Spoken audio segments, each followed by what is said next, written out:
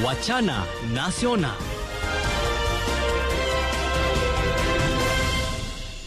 Assalamualaikum dan salam Malaysia Madani, bersama-sama saya Siti Zainab Abdul Syukur.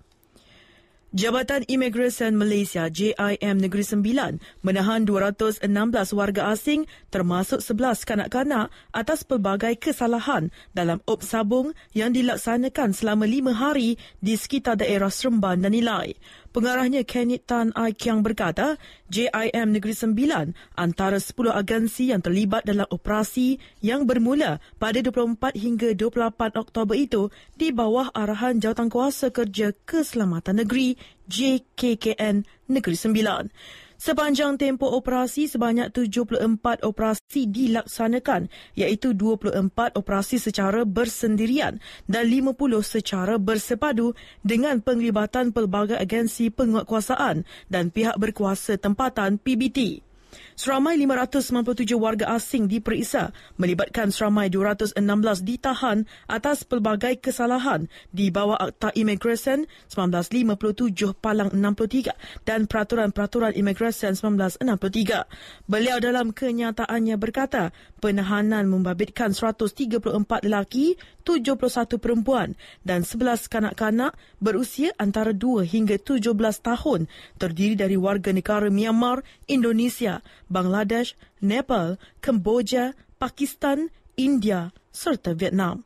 Kesemua mereka dihantar dan ditahan di Depot Imigresen Lengging untuk siasatan lanjut. Penamatan kawalan harga dan subsidi ayam yang berkuat kuasa pada 1 November ini dilihat dapat memastikan rakyat menikmati pembelian ayam segar dengan harga berpatutan sekaligus mewujudkan saingan positif antara pembekal. Rata-rata orang ramai yang ditemui juga berharap pihak berkuasa turut meningkatkan pemantauan harga di pasaran supaya tiada peniaga atau pembekal mengambil kesempatan. Sekarang ni kalau kerajaan buat macam ni, besok syarikat-syarikat ayam ni dia akan berlawan sesama dia lagi murah pada yang ada ni. Tuan-tuan tak percaya, tuan-tuan boleh tengok. Sebab kalau banyak syarikat pun kawan ni tak laku. Aku mesti kurangkan. Aku akan kurangkan. Jadi harga tu akan jadi ada competition harga. Jadi bila ada competition tu kan, rakyat pun senang. Saya harap bila kerajaan dah tamatkan subsidi untuk ayam ni, pihak berkuasa dapatlah selalu turun dan pantau harga ayam. Risau mereka yang tak bertanggungjawab untuk ambil kesempatan naikkan harga terlalu tinggi. Harap bekalan sentiasa mencukupi supaya harga tidak, kami tak akan kejap naik kejap turun kan. So bila ayam sentiasa ada bekalan, harga tu akan stabil lah. Itulah harapan kami sebagai peniaga. Harap peniaga tak tertekan dengan harga dan pelanggan sendiri berpuas hati. Tentang konsisten ayam tu paling utamalah. Dan bagi saya dan semua rakyat Malaysia lah mahu mengharapkan yang tentang harga ayam tu yang diapakan oleh kerajaan terkawal. Dan maknanya saya tak maulah tentang kartel tu mengambil kesempatan tentang pengapungan ayam. Abdul Hamid Gulam Jasin, Muhammad Azul, Muhammad Shahnaz Slamat dan Syahari Abdul Latif. Terdahulu Menteri Pertanian dan Keterjaminan Makanan Datuk Seri Muhammad Sabu menyatakan penamatan subsidi ayam mengambil kira situasi semasa bekalan serta harga ladang dan kos pengeluaran ayam yang mula stabil. Kerajaan turut memberi jaminan bahawa harga ayam akan berada di bawah harga siling selepas penamatan kawalan berakhir Rabu ini. Wacana Nasional. Jabatan Meteorologi Met Malaysia mengesahkan negara kini sedang mengalami cuaca tidak menentu dengan ribut petir dan hujan lebat sehingga banjir di beberapa kawasan walaupun masih berada dalam fasa peralihan monsun. Kementerian Pembangunan Kerajaan Tempatan KPKT memperuntukkan RM20 juta kepada pihak berkuasa tempatan PBT seluruh negara bagi kerja-kerja penyelenggaraan longkang dan sistem perparitan untuk mengelakkan banjir kilat.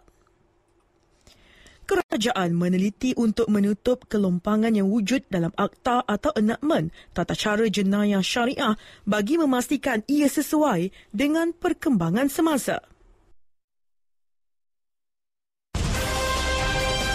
Wacana Nasional.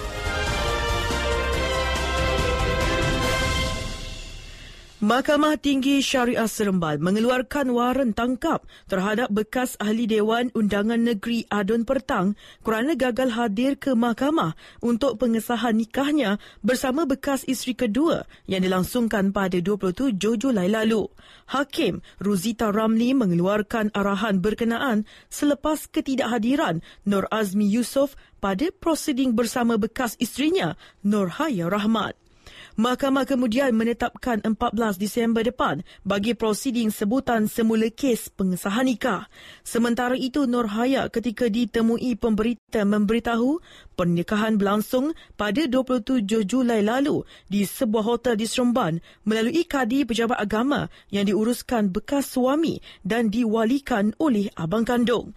Pernikahan tersebut tidak didaftarkan dan dia diceraikan menerusi aplikasi WhatsApp selepas 21 hari berkahwin. Seorang buruh dijatuhi hukuman penjara 3 bulan dan denda RM5,000 oleh Mahkamah Majistret Rembau selepas gagal menyiapkan pembinaan sebuah rumah milik seorang wanita sehingga mengakibatkan kerugian berjumlah RM10,421.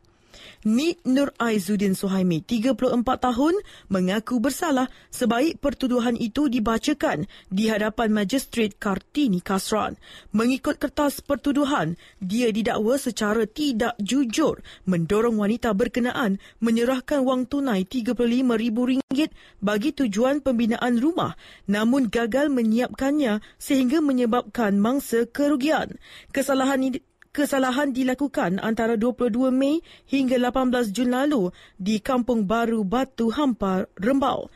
Tertuduh didakwa mengikut Seksyen 415 Kanun Keseksaan yang boleh dihukum mengikut Seksyen 417 Kanun Keseksaan. Jika sabit kesalahan, tertuduh boleh dipenjara hingga 5 tahun atau denda atau kedua-duanya sekali. Pendakwaan dilakukan Timbalan Pendakwa Raya Muhammad Amirun Nur Hashimi dan tertuduh diwakili peguam dari Yayasan Bantuan Guaman Kebangsaan YBGK. Sekian berita yang disunting oleh Hana Adlin Nasatian Ahmad. Dari sungai hingga ke segara, Palestin pasti merdeka. Berita Negeri FM, peneraju berita berwibawa. Saya Siti Zainab Abdul Syukur. Assalamualaikum. Salam Malaysia Madani.